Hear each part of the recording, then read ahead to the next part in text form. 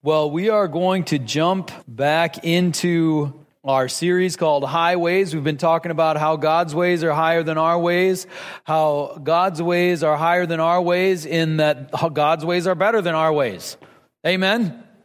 Amen. Let me get a good amen on that one. God's ways are higher than our ways. Yeah, amen. God's ways are way better than our ways. The issue, though, is that sometimes we don't understand God's ways, and so we don't want to do things God's way because we think we've got it figured out, or we just see it a different way. And so when we walk by faith, that's when we do things God's ways, even when we don't understand. But we do want to gain a measure of understanding. We do want to see what God's up to and catch God's vision for His ways. And so that's why we're going through this. We're looking at different rules, different expectations. Next week, we'll talk about money, because then I'm going on a Boundary Waters trip and I'll be gone. So if I make everybody mad, that'll be fine. And they'll be over it by the time I get back. But this week, we're going to talk about forgiveness. So let's pray, and we'll get into new material this morning. So Heavenly Father, we just give you praise, and we thank you for your goodness. We thank you, Lord, for your love and for your compassion for all people around the globe, from us to the opposite side of the planet, Lord. And we know that you are over there in Burma, and you are right here. And so, Lord, we ask for your power and your presence to be shown this morning. Lord, I know that each one of us in here needs a different touch from you, because we're going through different things. We see things a different way. We just need something different from you. But I know, Lord, that by your Spirit, you can touch our hearts just the way we need, each one of us. So, Lord, I ask you for that. Bless our time now. Give us something good. In Jesus' name, amen. Amen. So, forgiveness. This is a big one. This is one that's oftentimes is easier to receive than it is to give. Whenever I'm mediating a dispute between people, the person who's done the wrong sees it as less than the person who's been wronged. They see it as more. And so it's easy to think that the thing we're doing isn't as bad as it is, but actually the effect is very strong. So sometimes it's easy for people to accept forgiveness, but it's difficult for people to offer forgiveness. What are Jesus' thoughts on forgiveness? In Matthew 6, in the Sermon on the Mount, just after Jesus goes through the Lord's Prayer, there's two more verses that are very important. And of course, he continues on the Sermon on the Mount. But let's read Matthew 6, 14 and 15, which says this. For if you forgive men when they sin against you, your heavenly Father will also forgive you. Doesn't that sound good? We forgive, we get forgiven. Hallelujah. That's a wonderful thing. Verse 15. But if you do not forgive men their sins, your Father will not forgive your sins. That's pretty strong.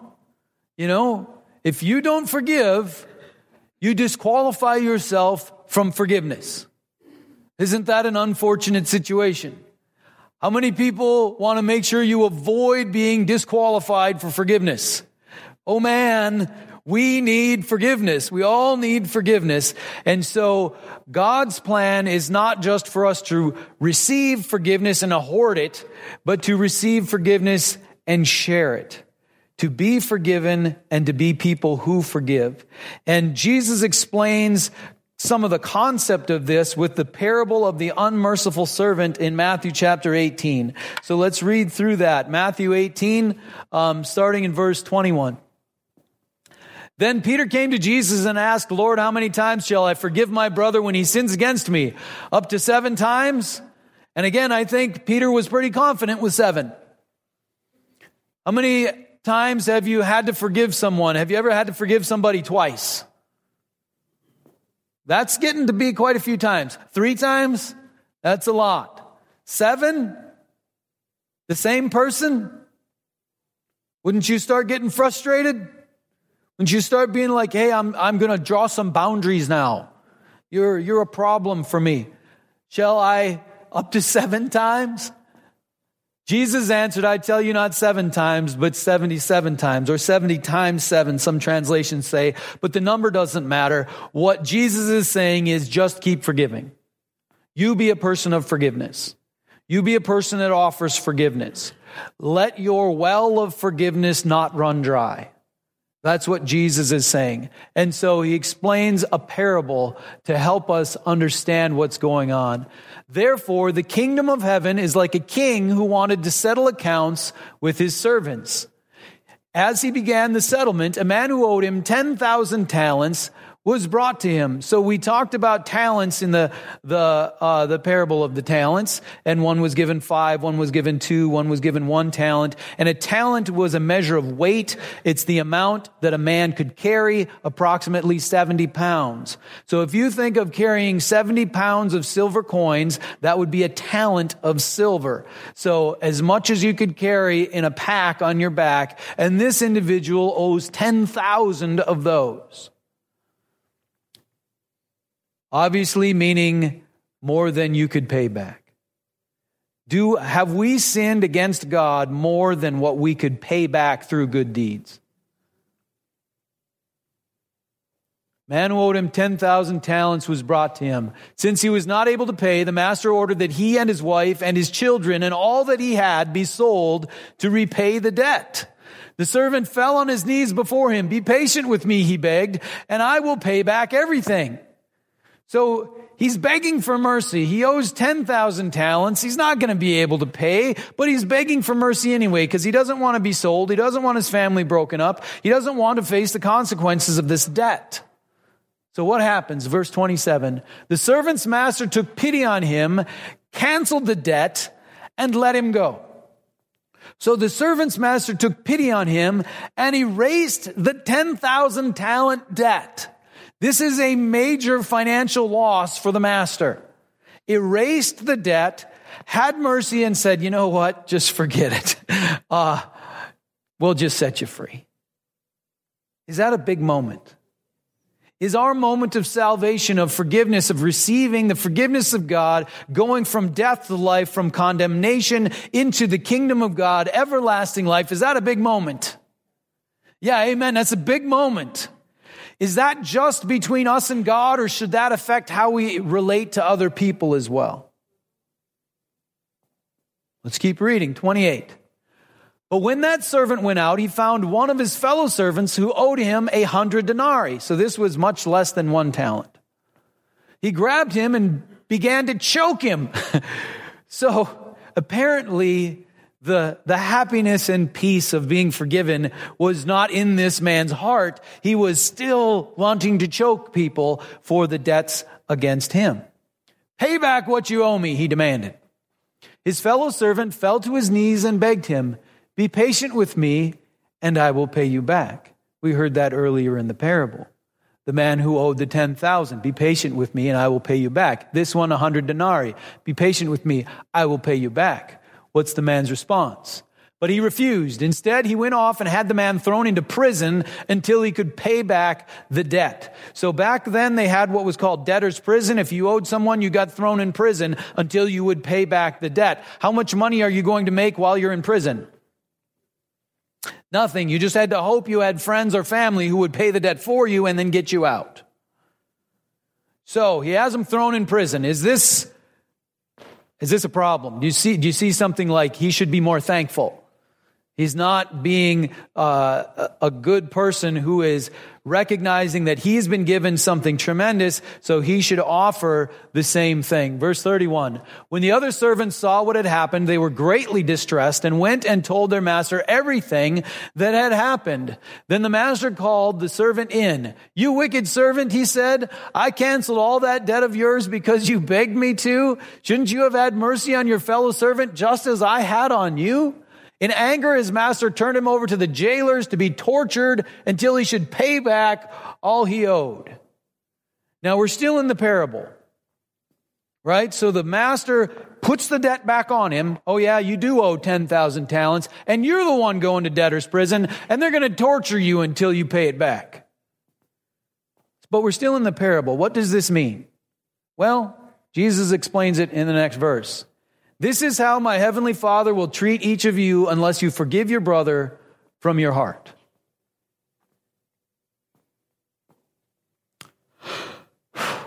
This is deep breath time. It's swallow hard time, right? Like, wow. That's very, very strong. Why so strong? Why is Jesus so strong on forgiveness? This is harsh, heavy stuff. Why so strong? Well, let's dig in a little deeper. Let's try to see things from a broader perspective, see if we can't grab hold of this. When we decide to follow Christ, we start to learn and grow and develop and get better at being Christians, right?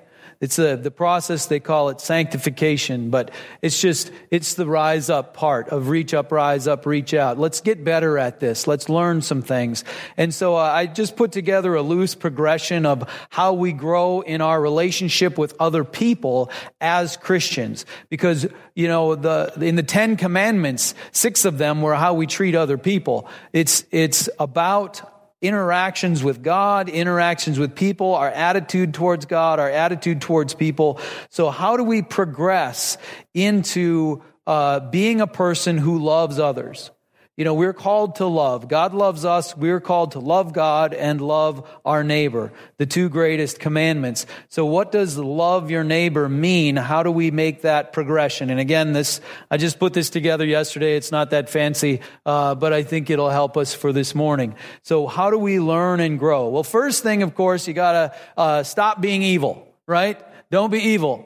If you're evil to people, that's not love. That's not the progression. So stop being evil. Titus 3:3 says this. At one time, we too were foolish, disobedient, deceived, and enslaved by all kinds of passions and pleasures. We lived in malice and envy, being hated and hating one another.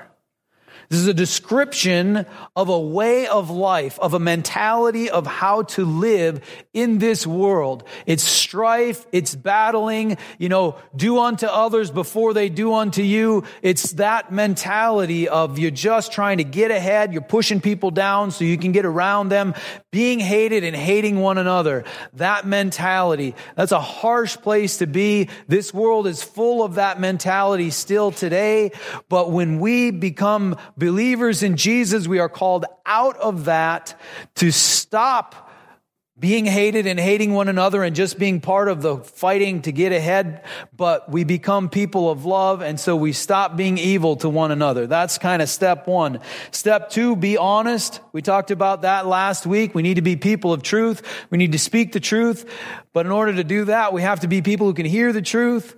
Then we've got to believe the truth. Don't believe lies about yourself. Don't believe lies. Believe the truth and then live as a person of truth.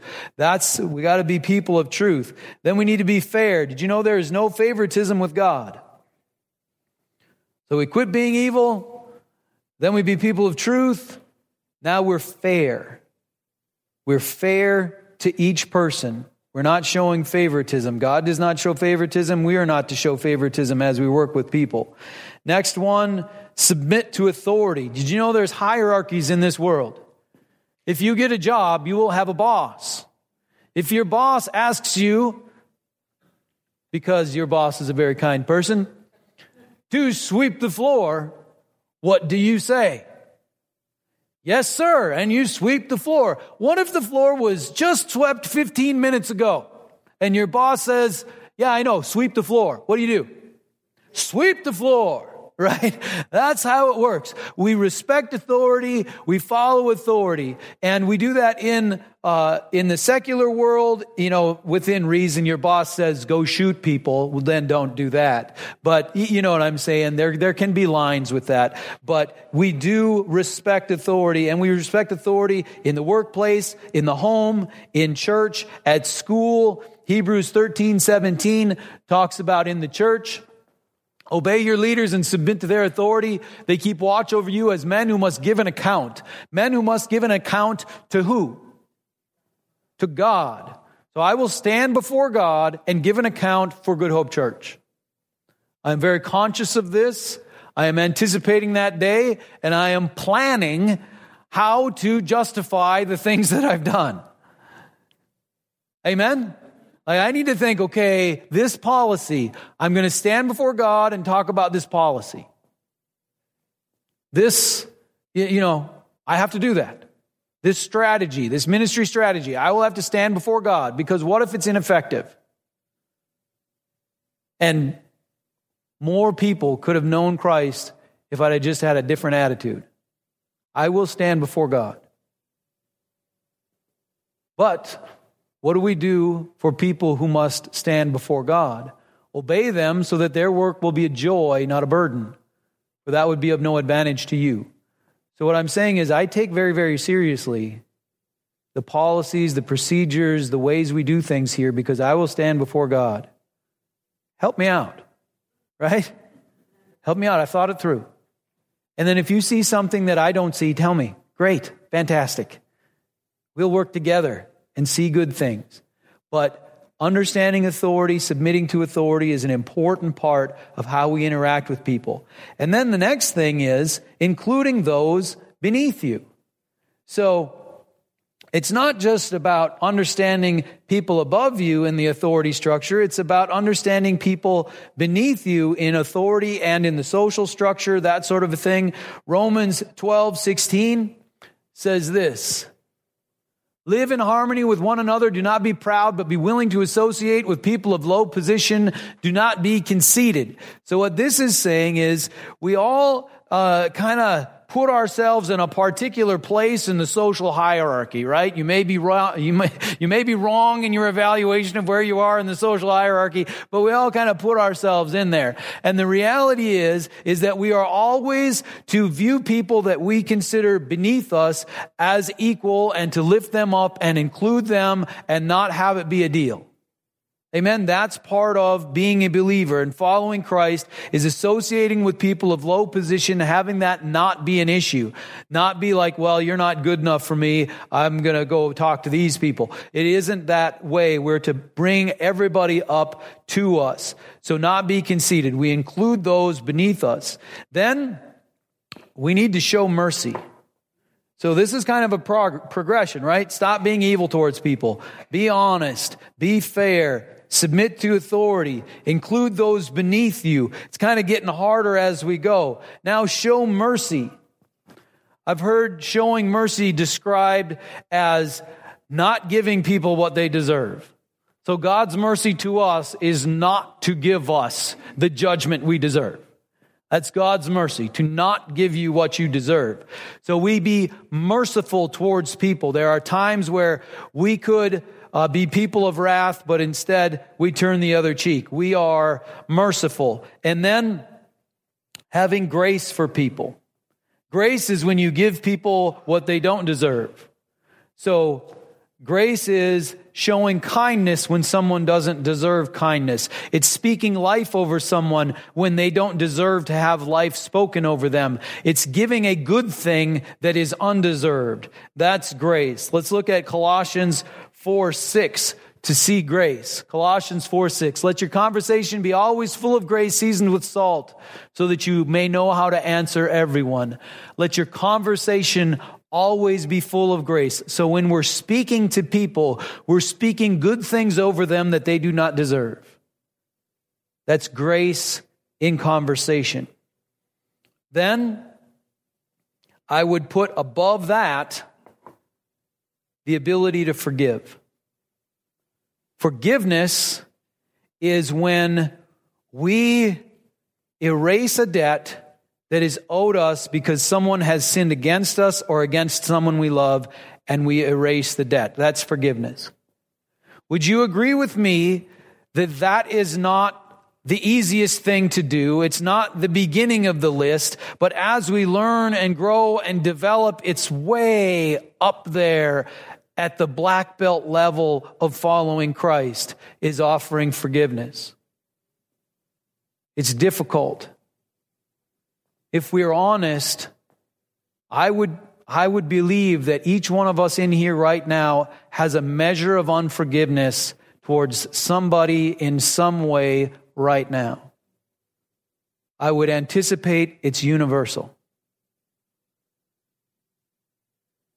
However, Jesus is very strong on this forgiveness thing.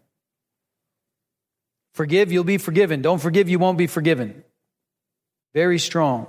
Very, very strong. So what do we do?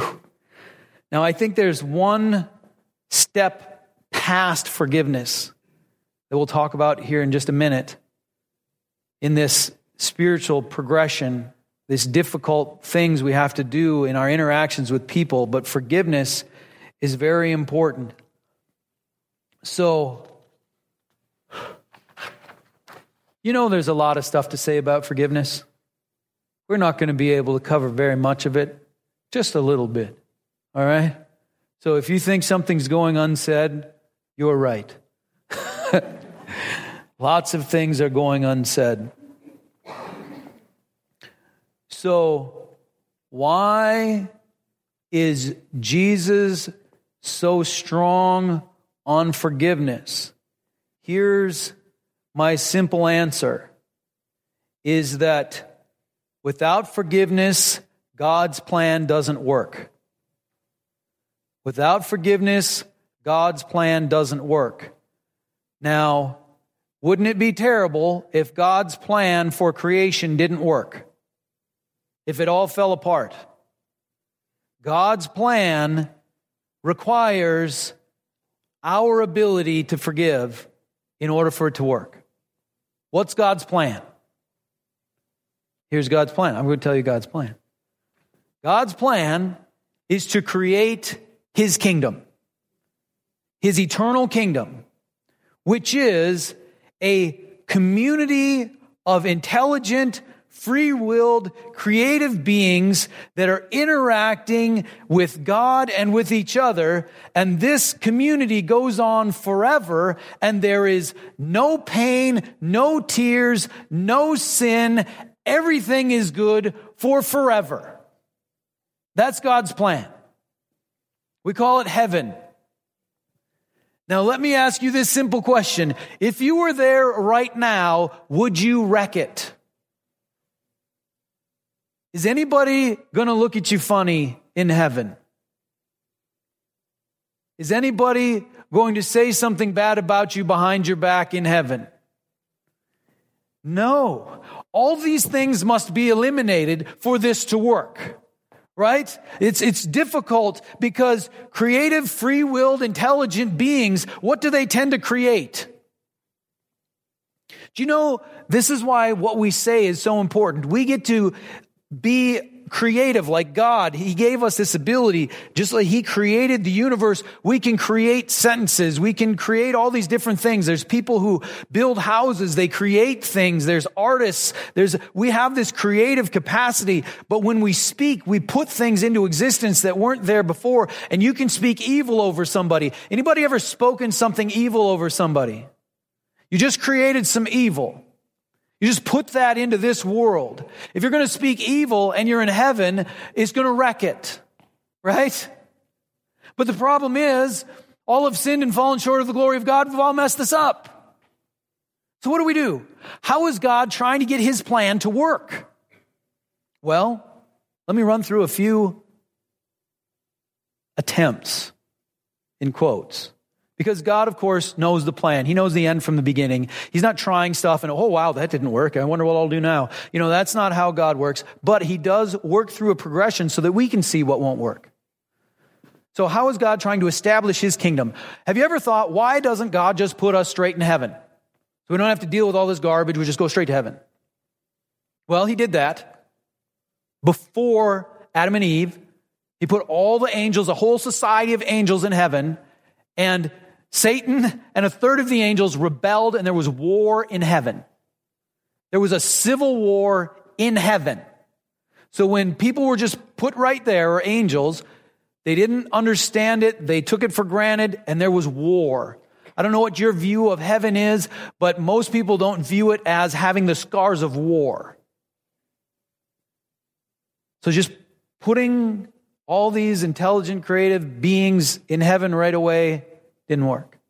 How about we just make it really, really, really, really simple? Let's start with, how it's hard to get a group of 20 to agree? Let's just start with 2. Let's just make it really, and let's not have a bunch of rules. Let's just have one. Real simple. That's Adam and Eve in the garden. How did that go? Didn't work. Have you ever thought, why doesn't God just get rid of the bad guys? Why doesn't he just wipe them out? Noah's flood. Didn't work. How about, let's do a Kingdom of God fantasy draft. Let's pick all the best people and let's put them together and maybe it'll work with the best people. That's Abraham and the chosen people. How about, they're not getting it. Let's just spell it out letter by letter. That's Moses and the law. All these things didn't work for establishing God's kingdom, for making his plan come to pass. But and then there's other things, of course, that God did, different things. But then the final plan isn't wipe out the bad guys. It isn't exclude the bad guys. It's the plan of redemption, which is to take the sinner, to take the person who's failed, to take the person who's spoken evil in this world, who's done deeds of darkness, and to redeem them and make them citizens of the kingdom of heaven.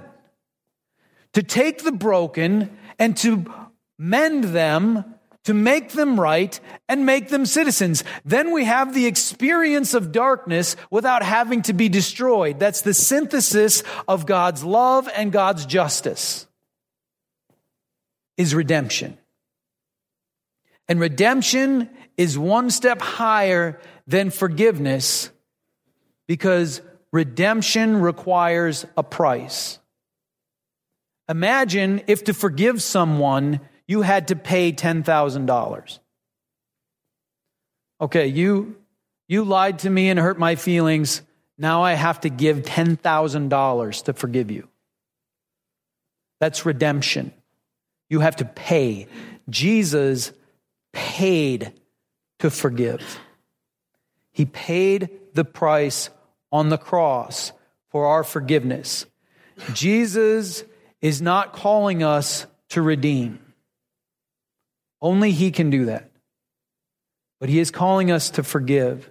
Because if we don't forgive, the plan of redemption is messed up because we have to go from death to life. We have to go from wicked to righteous. We have to make the transition. And if we're being pushed back, I'm going to invite the prayer teams up. We're going to close here in just a minute. But I don't know if this happened to you in elementary school, but I remember it happening to me. Have you ever been accused of something you didn't do? And so then you decided, well, I'm just going to do it anyway.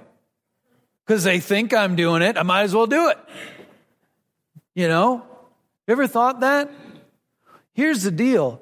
When we put expectations on people, you're a bad person. You're never going to amount to anything. You're never going to get out of that sin. You're never going to be a good person. You're never going to be worth it. You're not going to be there. Then they get stuck there. But when we say, I forgive you, come on up. You don't need to stay there. Come on up. Then that community called the kingdom starts to grow and we start to get to be part of it because it's not just between me and God. This community, this kingdom is an us thing. And we have to work together. And as I said last week, we're all messed up. So without forgiveness, it isn't going to work. Forgiveness is meant to take sins away, to erase the wrong, and bring us into freedom. Our closing scripture is Titus 2:11-14. Let's read that. For the grace of God that brings salvation has appeared to all men. It teaches us to say no to ungodliness and worldly passions and to live self-controlled, upright, and godly lives in this present age, while we wait for the blessed hope, the glorious appearing of our great God and Savior, Jesus Christ, who gave himself for us to redeem us from all wickedness and to purify for himself a people that are his very own, eager to do what is right. Jesus is our Redeemer. He paid the price so that God's justice could be fulfilled and God's love could be fulfilled. Jesus paid the price. We don't pay the price. We just agree with what Jesus did, and we offer forgiveness. Now, there's, of course, like I mentioned before, there's so many things that need to be said about forgiveness that we don't have time to say. I believe it's a black belt level Christian skill, is forgiveness in difficult situations. It's not just a simple choice. It's a top level thing. But we want to fight to get there. Let me ask you 2 questions and we'll pray. What do you need to be redeemed from? Jesus redeems us from the darkness, from our dark way of life. What in your heart do you need to be redeemed from? To have your heart changed, the price paid so God's justice is fulfilled, but you can step into newness of life. What do you need to be redeemed from? And then the second one, what do you need to release to the Lord? Who do you need to forgive? What do you need to let go? You know, God will deal with them. Just because you forgive doesn't mean that God isn't going to hold them accountable. They have to answer to God. They will stand before God. If I mess the church all up and then you forgive me, I still have to stand before God. So when we forgive, it's between people. They still have to face the Lord. But what do you need to release and leave room for God's wrath? Let's pray together. Let's seek out those things, and then I'll invite people up for personal prayer. So when it's time for personal prayer, whatever the need is, you want to start a relationship with Jesus, get prayer. If you need a healing, whatever it is, come get prayer. But let's pray together along these lines first. So Heavenly Father, we see that you expect us to forgive. And so we say, increase our faith. Help us to grab hold of this. We see that your plan is a plan to bring broken people, to bring sinners, failures, people with problems into your kingdom through redemption. And we need to participate in that with forgiveness. Lord, show us how we need to be redeemed. What is something in our heart, in our life, that we need to let you redeem us from and be free from? Let us believe in your power to redeem, and let us step into newness of life. And Lord, what do we need to release to you? What grudge, what unforgiveness, what thing do we hold that we need to release? Lord, I pray right now that by your Spirit, hands would open, that clenched fists would soften and open and release that to you. Lord, show us what that is and let us release it right now. Father, I thank you that those you have set free are free indeed. That we are not bound, we are not tied by other people's sins, but we are free. Lord, let us walk in that freedom. Let us receive your redemption and let us offer forgiveness. Let us be people of peace. Lord, I pray a blessing over each person in this place. Lord, let that peace rest on us. Lord, let your joy be in us. And Father, let us know the extent of your love that brings redemption and freedom, and let us share that with others. In Jesus' name I pray. Amen.